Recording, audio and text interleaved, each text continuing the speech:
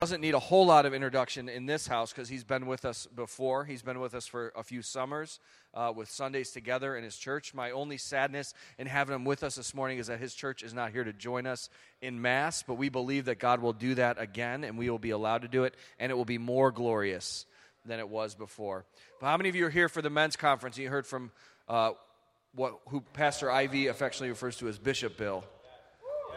And you were blessed by him. He has a word from the Lord that's an encouragement to your hearts this morning. I believe it'll be transformative for many of you. I believe for some of you that are feeling kind of blah when you came in, this is going to be a word that's going to breathe life into your spirit, into your heart, and even literally into your body. And so I want to introduce somebody to you that is not only a blessing to this house, but who speaks into my life personally. He's a personal friend. We travel together. There are times when I have a conundrum that I'm going over, and I say, Bill, tell me what to do. And what I love about him is that he always has a word that encourages me to be as crazy as God calls me to be. He says, Amen. Do what God has put on your heart. How many of you know we need people like that in our lives? And so I want you to welcome into the house this morning, welcome to the platform to share God's word, Pastor Bill Clark. Let's honor him as he comes to share with us what God has laid on his heart. Bless you, my friend. I love you. Love you, man. Bless you. God bless you. Praise the Lord. You might be seated in the house of the Lord. It's just good to be here with you this morning. Is it still morning? What time is it? Yes, it's still morning by 9 minutes. Praise the Lord. It's good to be with you this morning, and we're just grateful. We're grateful to the Lord to be here. We certainly honor and respect the leadership of this house. We love Josh and Lori, and we just praise God for them and for their leadership. Can we bless God together for them? Praise God for that, and certainly to Dan and Nancy Hamlin, who are our friends, and we've been friends for years and years and years, and I'll just praise God for them and for legacy and what they've sown into the kingdom, into the body of Christ, and even as they steward in a parental way the atmosphere here in the region, and they serve so many of us. We praise God for them, and thank God for Tony. Stand up and wave there, dear. Praise God for my wife. 38 years going strong, and we just praise God for his goodness and his faithfulness to us. She is a shoo-in for heaven.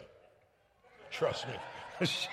Because she has to live with me, so she's in. That's for sure.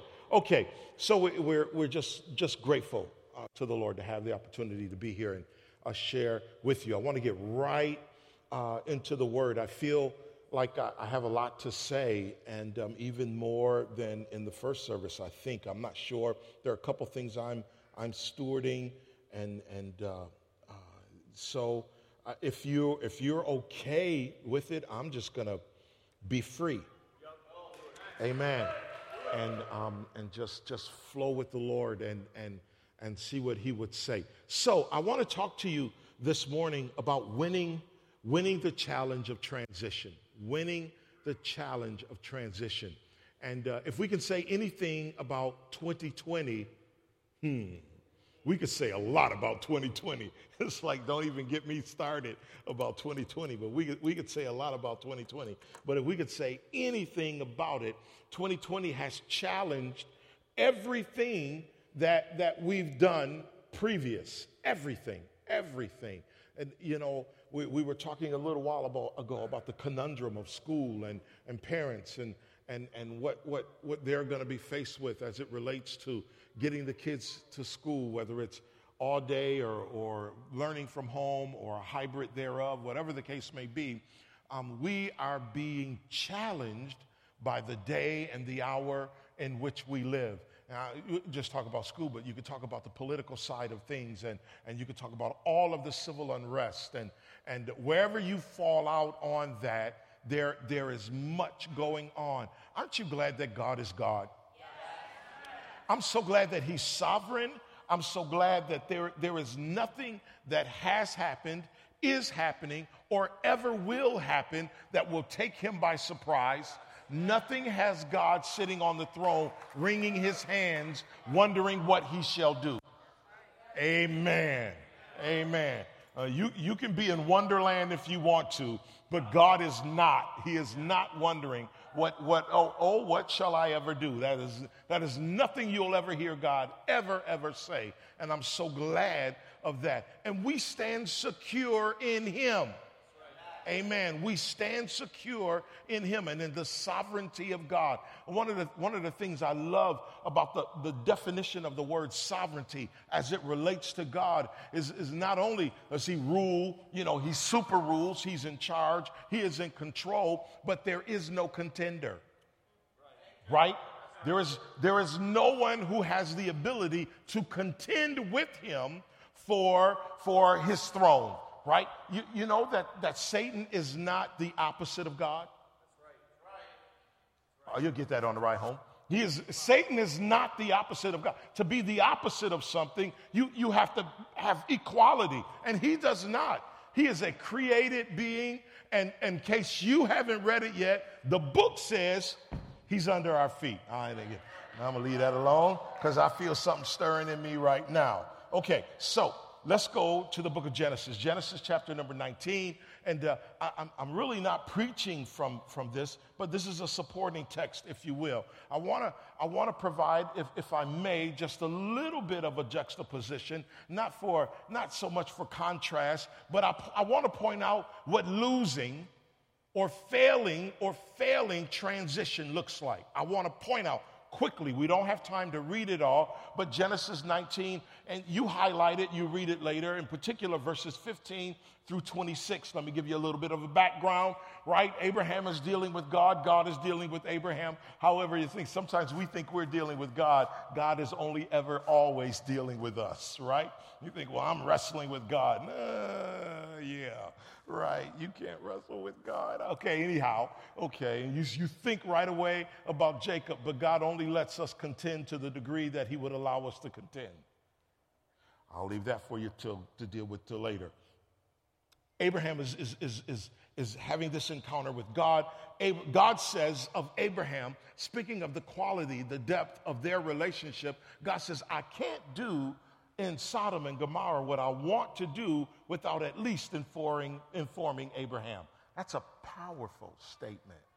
Check that out in Scripture. And so God informs Abraham of what he intends to do. And Abraham bargains with God, if you will. If you find so many, will you spare it? And, well, what if you don't find that many? If you find this many, if you find this many, will you spare it? It goes on and on and on. Finally, God is released the angels to go. Lot and his family, Abraham's nephew, is there in Sodom. And they go, they inform Lot, listen, this place is going to be destroyed. You have to leave. You have to go. And they're slow to go. You ever been slow to go? Yeah. You ever been slow to go? I've been slow to go. Listen, every time, let me help you, every time that I've been slow to go, I've paid a price. Every time. Every time. They were slow to go. The text goes on in Genesis chapter number 19, and it tells us that literally the angel of the Lord grabbed Lot and his family by their hand and began to pull them out of the city. And they said, listen, we have a place for you to go, and we can't destroy the city. Destruction won't come until you're in a safe place. How many of you know God has a safe place for you? Even in the season of COVID-19, hello, God has a safe place for you. He has a safe place for you, a place of security, right? At one point, the psalmist said, lead me to the rock that's higher than I. And that rock is Jesus. He is our safe place. I'm preaching better than you saying amen, but I'm not discouraged. Our safe place is Jesus. And so God has that. The angel said, we've got a safe place for you. Lot says, listen, no, I got another place in mind. The place you have, the thing you have in mind does not compare to what God has for you. It doesn't. It never will. It never will compare. When you hear God say, I have a place, I'm doing this, it's better than anything you could conjure up on your own. It's better than any good you could imagine for yourself. It's better. Please look at somebody and tell them, say, his way is better. His way is better. His way is better. His place is better. His place is better. I've often prayed, on the heels of a vacation, especially when the vacation has taken me to an island in Barbados. And come on now. And I've spent time on that island. I would think as I'm laying there sunning myself, the beach and the sand, the surf, I said, Lord, let me plant a church in Barbados. And you know what I get from God? Crickets. I hear nothing. Because the Lord knows that my beach ministry would get most of my time and attention, right? It's not his way for me. And I'm telling God, I could make it work. Lord, I'll do it. I'll be the hardest working beach bum on the beach. I'm saving souls on the beach for Jesus. Not happening. Not happening. Because his ways are not our way. Isaiah 55. Come on. It's really not. It's not going to happen that way. Lot had another place. It was the place called Zor. By definition, the Hebrew word Zor means little. I want you to grasp this. What you want versus what he wants for you is little, comparatively speaking. You don't have to settle for little where God is concerned. Amen. Amen. Lot chose little. Lot chose little. The angel of the Lord said, when you leave, listen, the only thing you do is you go and you don't look back. What did Mrs. Lot do? She didn't even choose little. She chose flat out disobedience. And the Bible says that she looked back. And upon doing so, what happened? She turned to a pillar of salt. She's just crystallized right there, even to this day. When you fail the challenge of transition, what really it means is you're married more to what God is doing now than what God wants to do in your life. I don't care how good this move is, God's got a better move for you. I don't care how good this feels, and we're experiencing this. And I watched the first service. And those of you who weren't in the first service, I'm going to tell on the first service a little bit. But with all of the technology and the Facebook Live and even dinosaurs like me, I have gone Facebook Live. Yeah. Listen, the current climate, the current situation has brought dinosaurs out of their cave. And we're involved in technology now where we go live. You have to go live because I started to say you can't put fannies in the seat, but I don't think you can say that in church, can you? I'm not sure. I'd said it anyway, right? If you have me back, good. And if you don't, Josh and I will still go for coffee. It's okay. Okay. Yeah, you've got to be willing to shift. You've got to be willing to move as God moves. And it's not creating a move and then asking God, Lord, will you bless my move? Lord, will you bless my decision? No, I want to find out, God, what are you doing? What direction are you going in? And I want to flow with God. And the church said, when you failing the challenge of transition, failing to shift, means that you stand as a pillar of salt, honoring and worshiping what used to be.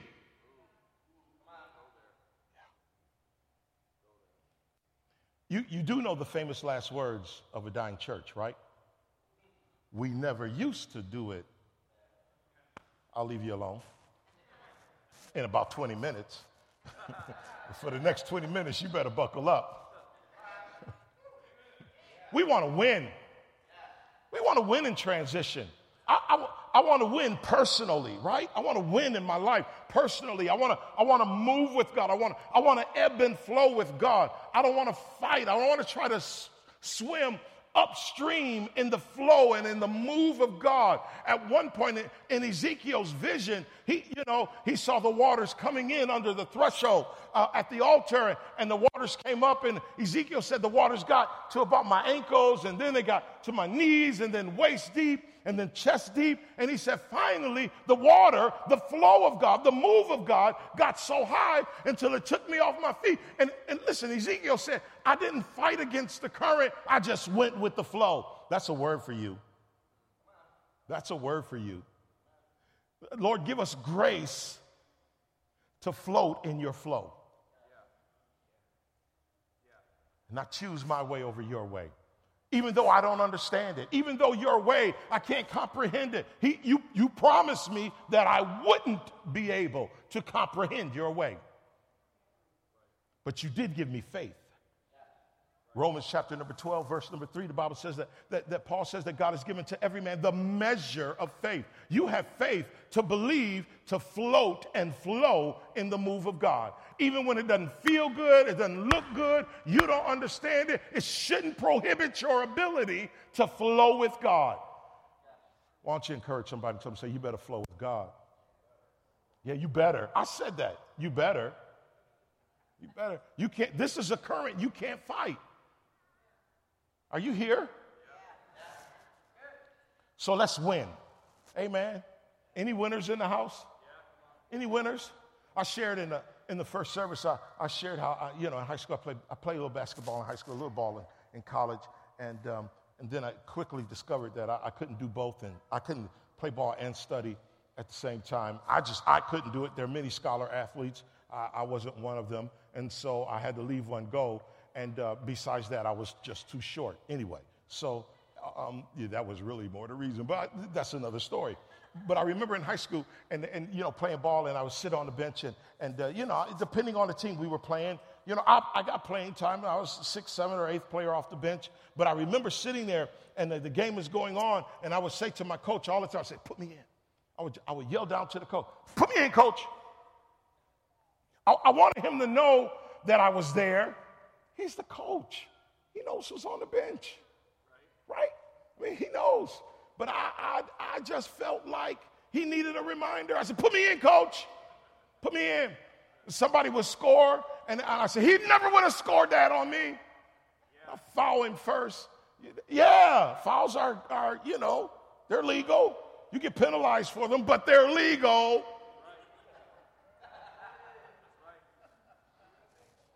And I please hear my heart, and I'm saved now. But if cheating meant winning, I believe in Jesus. I'm saved. But I would cheat. You ain't cheating, you ain't trying.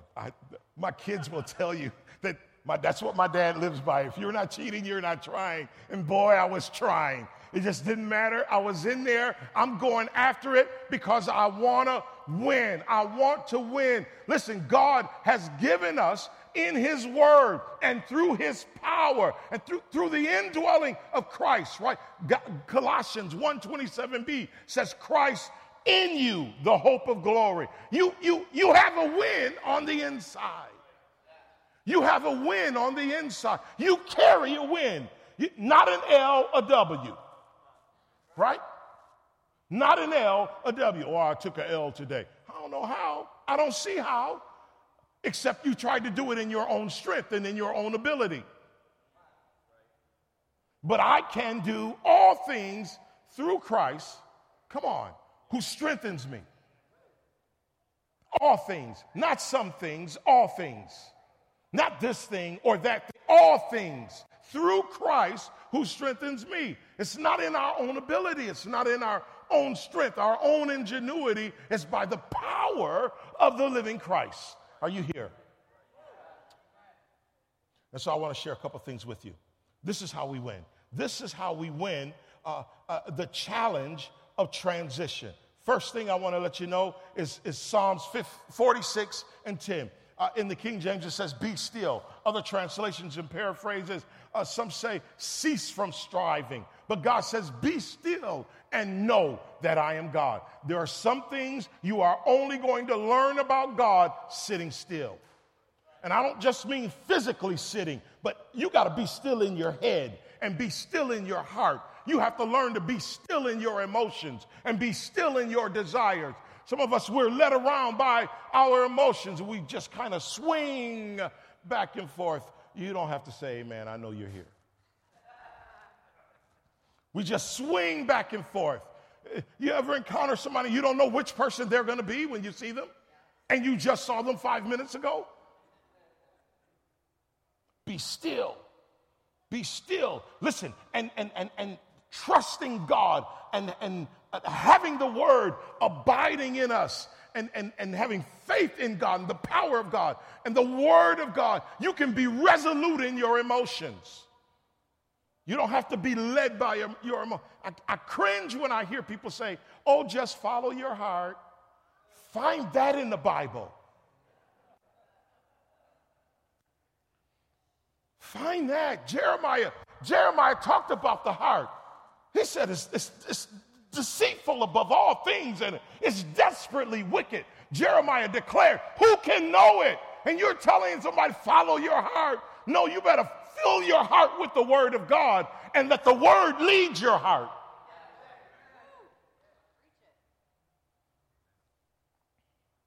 No, I refuse to be emotional. That doesn't mean I won't cry. I'll cry in a minute. You better not. Anyway, I'm saved. Anyway, hallelujah. Amen. You know. It doesn't mean that we're not emotional. We don't show emotion, but I'm not led by my emotions. I'm not led by my emotions. And so I cease. I'm still. I still myself because I want to know. I know that he is God. But listen, when you settle yourself, there is a revealing that happens in that process. God will show you another side of himself. He will reveal another layer of himself to you. And it'll bring you peace. It'll bring you comfort. It'll bring you joy. It will give you direction. You can navigate the transition, but you must cease from striving. Secondly, you have to come to him. The scripture says, ho, everyone who thirsts, come to the waters. And you who have no money, come, buy and eat. Come, buy wine and milk without money and without cost. Isaiah 51. Jesus, God is saying, come to me. I understand the transition. I understand. First of all, it's not in your ability. It's not in your labor. It's not in your ingenuity. Be still. Cease from striving. Then come to me. And if you come to me, I will supply your every need. I will bridge the gap in your life. I will fortify you. I will sustain you. I will preserve you. I will give you all that you need to navigate the new terrain. Are you okay? I'm telling you, it doesn't matter. I'm not worried about COVID-19. I'm not worried about Black Lives Matter. I'm not worried about all lives matter. My God, I'm not worried about any lives mattering. Listen, I'm secure in Jesus. I'm secure in Jesus. That's where our help comes from. The Bible said, David declared, he said, in the time of trouble, he'll hide me. He'll hide me. I'm not running away. I'm not running to hide. When he says he'll hide me, he'll protect me. He'll cover me. He'll keep me. He'll secure me. How you doing? I'm almost finished. So we cease from striving. We come to him. Thirdly, we connect. We connect. You connect to God. Listen to me now. And here's the thing. There's this whole movement. I thought that it was dead, but turns out it's still alive. There's this whole movement. It's called Jesus and Me. Are you here? Listen to me. Yes, it's Jesus and you and me. Say amen. It's not just you and him. It's us. It's we. We are the body of Christ, not you and Jesus. Listen, I know you have to have and you must maintain an intimate relationship with the Lord Jesus Christ. But I know the depth of your intimacy with Christ based on the depth of your intimacy with others. Oh, you get that on the ride home. I'm telling you, you are no more intimate with him than you are with others in the body of Christ. Listen, it's pseudo. It's pseudo. You know what pseudo is, right? Fake. Let's just make it plain. You can't be madly in love with Jesus and walk by me in the lobby. Oh, Lord, don't lose your shout now. Pastor Josh, I'm praying for the church. I pray that, none fall away. We are in this together. We are the body of Christ. You are not the body of Christ. I am not the body of Christ. We are the body of Christ. Can we please be the body of Christ? You may think in your mind that you have no need for me or someone else, but I'm here to let you know you couldn't be more wrong.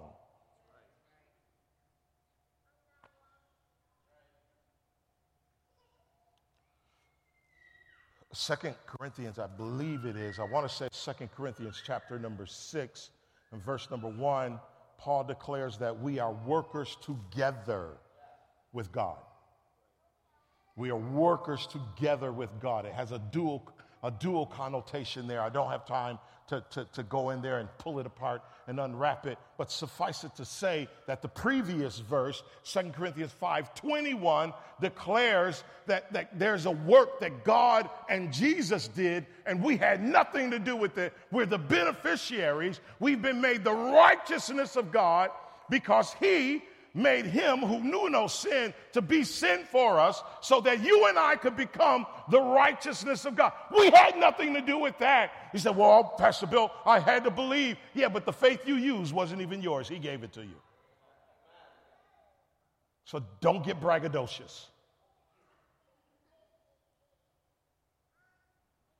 But in the very next line, of the letter, Paul says, now this is where we come in, and we come in together. We come in together. One of the things I love about this house, I pray you recognize it. I hope you recognize it, and I hope you lend yourself to it. You involve yourself in it. I love the way you serve at New Covenant. It is an incredible. Listen, I get to travel all over.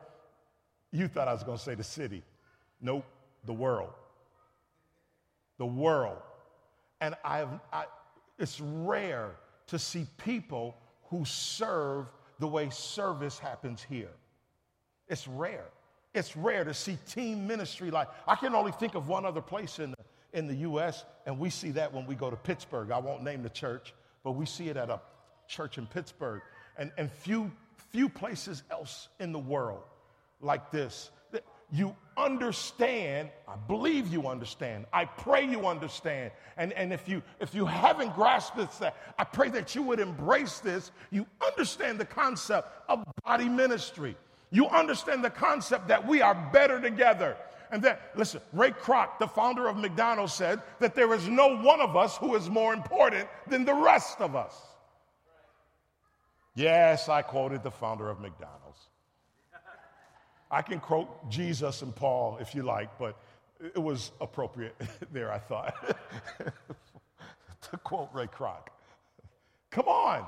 We understand our need for one for the other. And we recognize that it is together that we serve God. It's our unity that makes us listen, do you know that unity gives off a fragrance like nothing else? Like nothing else. Like nothing in the world smells like unity. Nothing. And let me tell you, let me give you a sign how you know you're look at somebody and say, ask them, are you smelling good? This is a sign. This is how you know you're smelling good. That people who have been on the outside, that people who have been outcasts, they're drawn. That fragrance draws them. Because they see, they recognize that they have the opportunity to be a part of something bigger than themselves. Are you tracking with me? Nothing in the world smells like unity. Nothing. Nothing. It's powerful. It is one of the most powerful things in the kingdom. It's powerful. We can track through the Bible and we can see what people were accomplishing through unity, good and bad. Amen. You have to connect. You must connect with God, but you must connect with each other. And you maintain that connection. And listen, through tough times, through transition, through straining times, through difficult times, we maintain those connections. And listen, it's the difficulties that add strength and validity to the connections. At one point, the disciples, I think I alluded to it earlier, maybe it's Mark chapter 4, Jesus, they're on the Sea of Galilee, and Jesus speaks to the wind and the waves, peace be still, and in the final analysis, I believe the disciples, they looked at each other and they said, what? Can I paraphrase? What kind of cat is this? You see this dude? Even the wind and the waves obey. In the King James Version, let me dress it up and say, what manner of man is this? Right? What kind of man is this? That the elements obey him, that the elements respond in obedience to him, that there is a power that lies in us that can only be exhibited when we act as us. My point is Jesus was acting in unity with the Father. Oh God, I don't want to chase a rabbit, but let's get off the path and watch this rabbit run. Can we do that? How much time do I have? Just a few minutes. So here's the deal. We talk about the power of us. Pastor alluded to it this morning in his open a little while ago. Ephesians 3:20, right? You all know that? You all know that. Now to him who is able to do, King James now. This is King James. Please forgive me. That's where I learned all my stuff there. King James. Now to him who is able to do exceeding abundantly above all that we are able to ask or think according to the power in us. Okay, in us. Twofold. Each individual believer in God possesses power within themselves. But when I connect what's in me with what's in you, and what's in you, and what's in you, and what's in you, and what's in you, who could withstand that kind of power? Do you understand? The perfect picture of unity in Scripture, we see it in the relationship between the Father, the Son, and the Holy Spirit. Are you okay? Are you nod your head if you're listening, please. Let me know you're out there. In a minute, I'm going to ask you to turn the lights up so I can see. I don't know. That there is this powerful unity displayed in him. One theologian had the audacity to argue in light of Mark chapter 4 and the storm, that the storm was the will of the Father. If the storm was the will of the Father, why would Jesus rebuke it?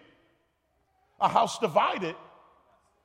Come on, you all. Is anybody tracking? A house divided can't stand. He wouldn't rebuke the storm if it was the will of the Father. No, the storm came up. Jesus said, listen, this is only a season. It's only an opportunity for us to transition in our faith. At one point in the text, Jesus looked at the disciples and said, where is your faith? Where is your faith? Could it be that COVID-19 is asking the church, where's your faith? Could it be that Black Lives Matter is asking the church, where's your faith? Where's your faith? Could it be that the political climate is asking the church, where's your faith? Because when I read my Bible, I've never found in my Bible where God needed a president, a king, a senate, a Congress, or anything to prosecute his will in the earth. If he didn't need them at creation, he didn't need them to sustain it. Oh, I'm preaching better than you're saying amen. And I'm not preaching politics either. I'm preaching the truth of the Word of God.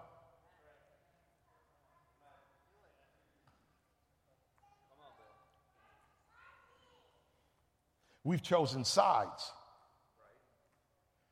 And I wonder if the side we've chosen is the Word. Are you okay? Oh, you might as well take a breath. It's okay, I'm leaving, but you keep holding your breath. I don't know what's going to happen to you. Come on here. There is this unity that we see in the Father and the Son and the Holy Spirit, and they deliberately show it to us as an example of what we could do if we would choose to come together. You okay?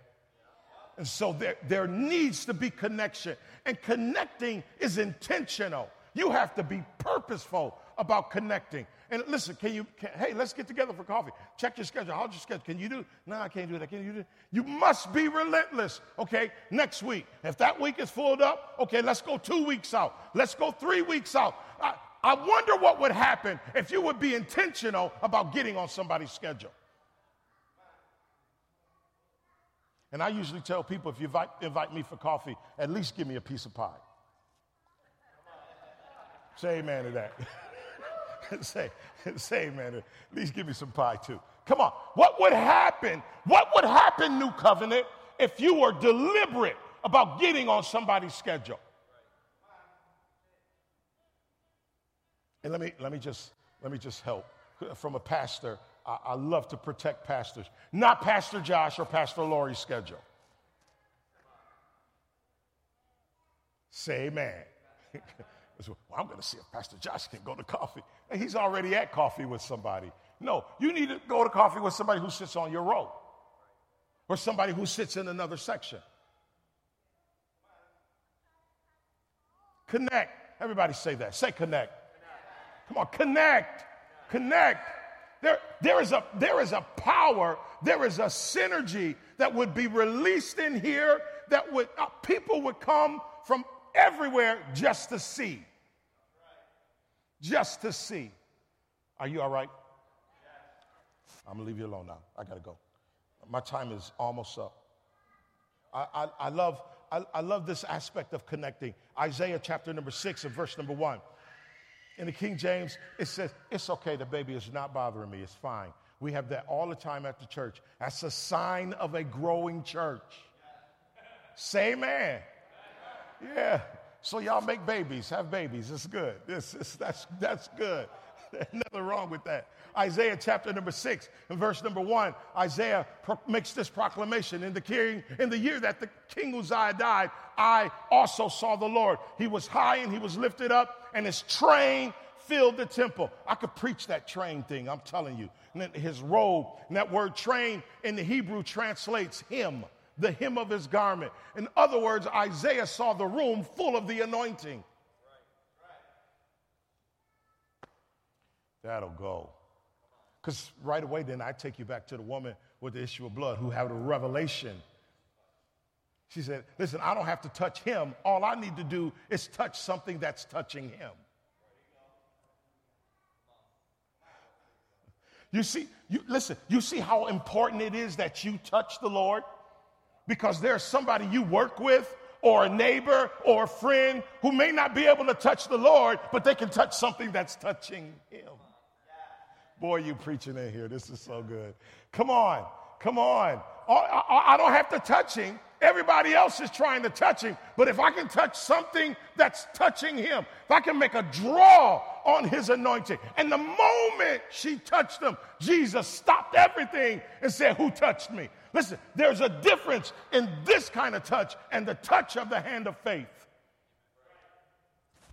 Anyway, I digress. Isaiah said, I saw. Let's look at the word saw. Let me give you 3 things, and then I close.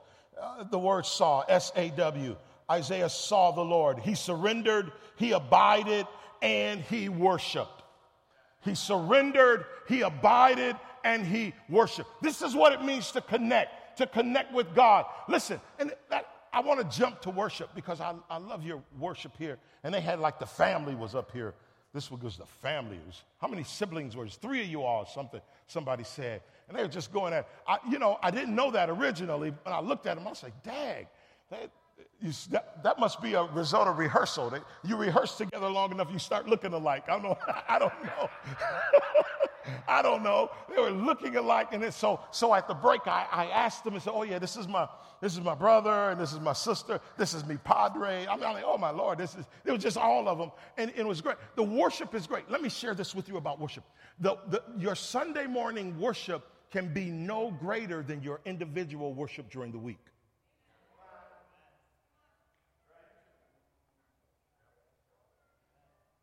See, because we drag through the week and then we come on Sunday with an expectation that the worship team is going to deliver me.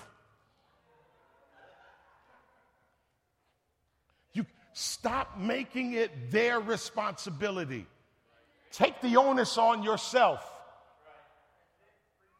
Yeah, that's okay, I'm leaving. You ain't got to like me, I'm gone. Come on here. You can't stop expecting miracles out of them. When you get here on Sunday, listen, you should be on overflow. You should float into the building. Your feet never touch the floor. You're just floating in, Why? Because I've been with Jesus all week long, right? And I'm going to come here and I'm going to mix my overflow with your overflow and your overflow and your overflow. And we'll see the power of God move in this place in a mighty way where during worship, people are healed. Nobody laying hands on them, nobody touching them.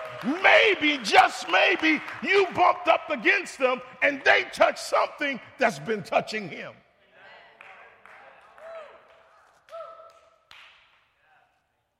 You okay?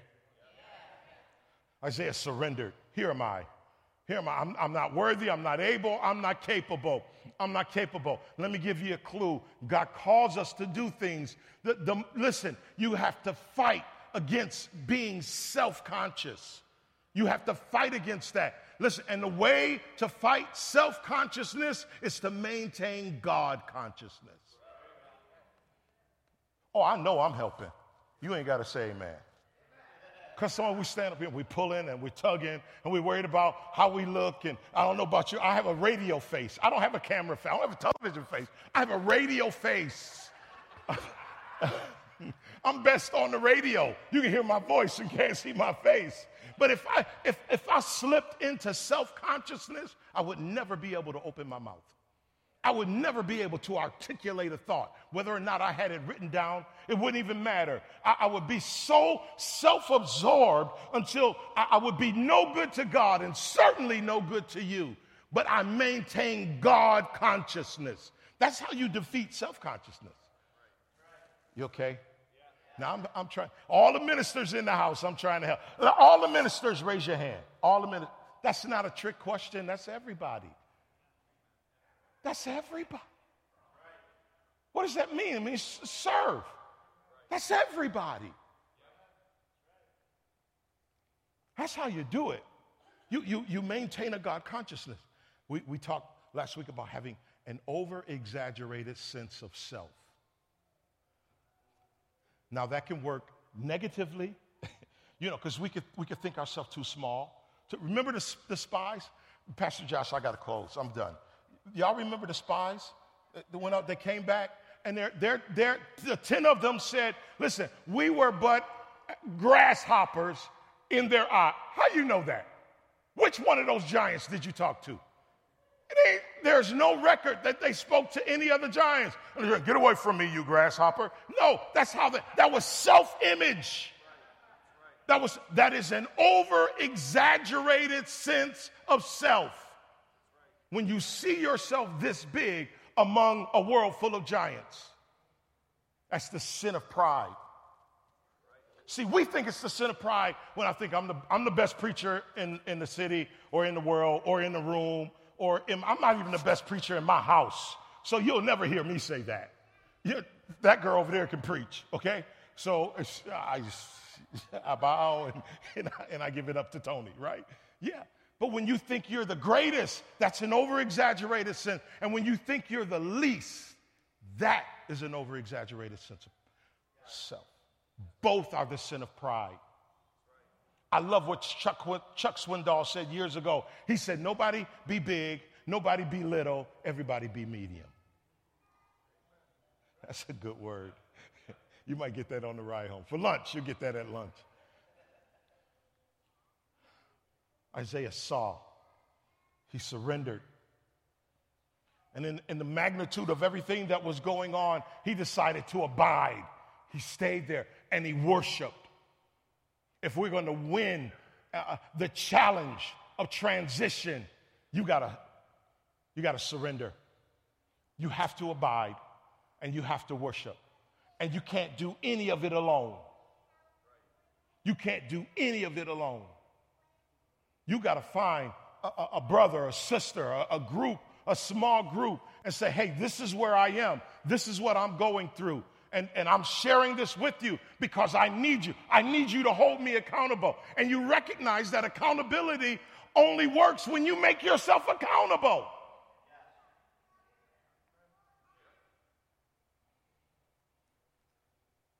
Okay? Yeah. Cease from striving. Come to him. Jesus said, come unto me, all ye that labor and are heavy laden, and I will give you rest. Take my yoke upon you. Take my yoke upon you. Do you know what it means to be in the yoke with Jesus? Do you know what that means? To be in the yoke with Jesus. I've never farmed. I've never been a farmer. I'm not into that at all, but I know a little something about the yoke and yoking animals. What it means to be in the yoke with Jesus, you know, you never yoke cross species. You always yoke the same species. So if you're yoking ox, it's an ox with an ox. It's a mule with a mule. It's a horse with a horse. You don't cross species in the yoke. So already when Jesus invites me into the yoke, it ought to change how I think about myself. Oh, help me, Jesus. Y'all gonna make me do this by myself. Yeah, it ought to change how I think about. And then when you yoke animals, you yoke them relative size and relative strength. I may not be as strong as him. I may not be as big as him, but listen, greater is he that is in me. And he invites me into the yoke, and all of my deficiencies, all of my inability, he charges, he lays his hand on me. And you can say like Jesus, the Spirit of the Lord God is upon me, for he has anointed me. And when in the anointing and the hand of God on your life, there isn't anything you can't do, nothing you can't accomplish. You can go through COVID and all of these other situations that exist by the power of the living Christ. But you only see it in the yoke with Jesus. You okay? Okay.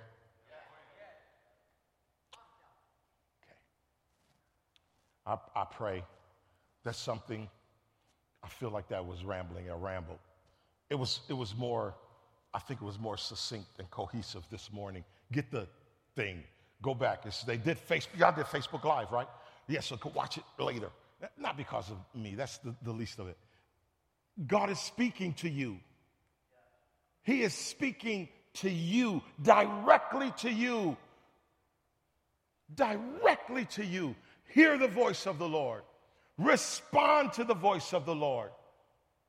His train has filled the sanctuary. Now, how will you respond? How will you respond? What will your response be?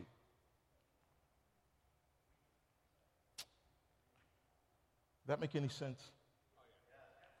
Okay. Pastor Josh is coming, and I'm going. I love you. It's good to be with you. Praise God for you.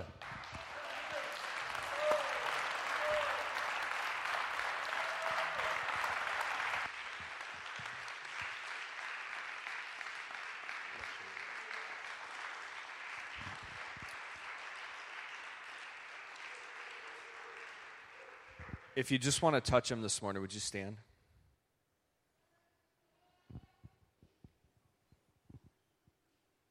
We don't have all the fanfare, and I'm not gonna work you up for 5 minutes, and we don't even have anybody on music right now. But just if you want to touch him, like you don't need all that to abide with him.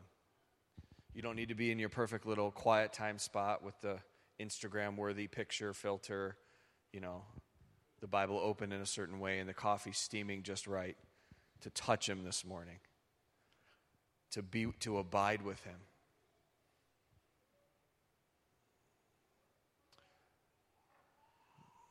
God, we are so grateful that you have, in you, destined us to win. Because you win, because you're an overcomer, we are more than overcomers.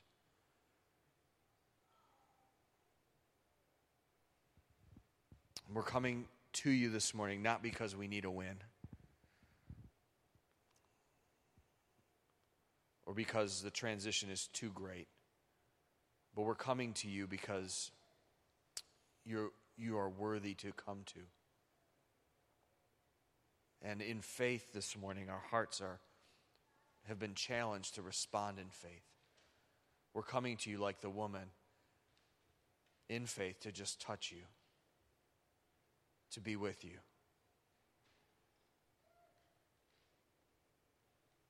We trust that in that place we are healed, we're set free, our self-worth is established, our value is determined, communicated,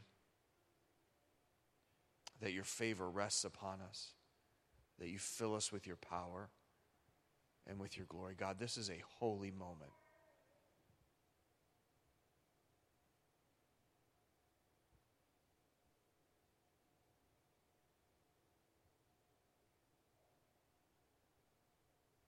We recognize that every challenge, every transition, every situation we find ourselves in is an opportunity for your glory to be displayed. And it's not some arbitrary thing. Your glory is displayed in your people as we're full of you. So we come to touch you this morning, this afternoon. We believe by faith, even right now, that you're filling us with your power and with yourself, that your presence makes all the difference.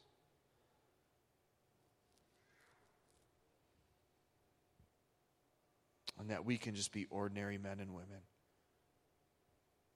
but we're extraordinary because we have been with you.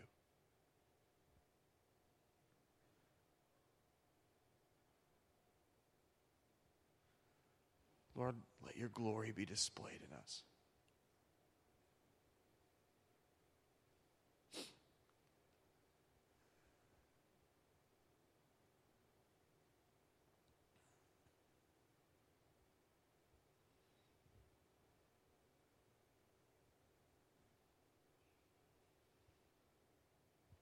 Lord, fill us with your Spirit.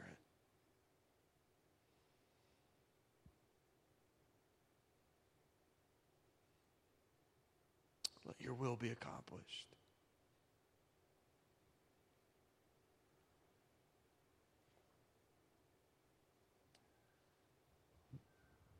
We surrender to you.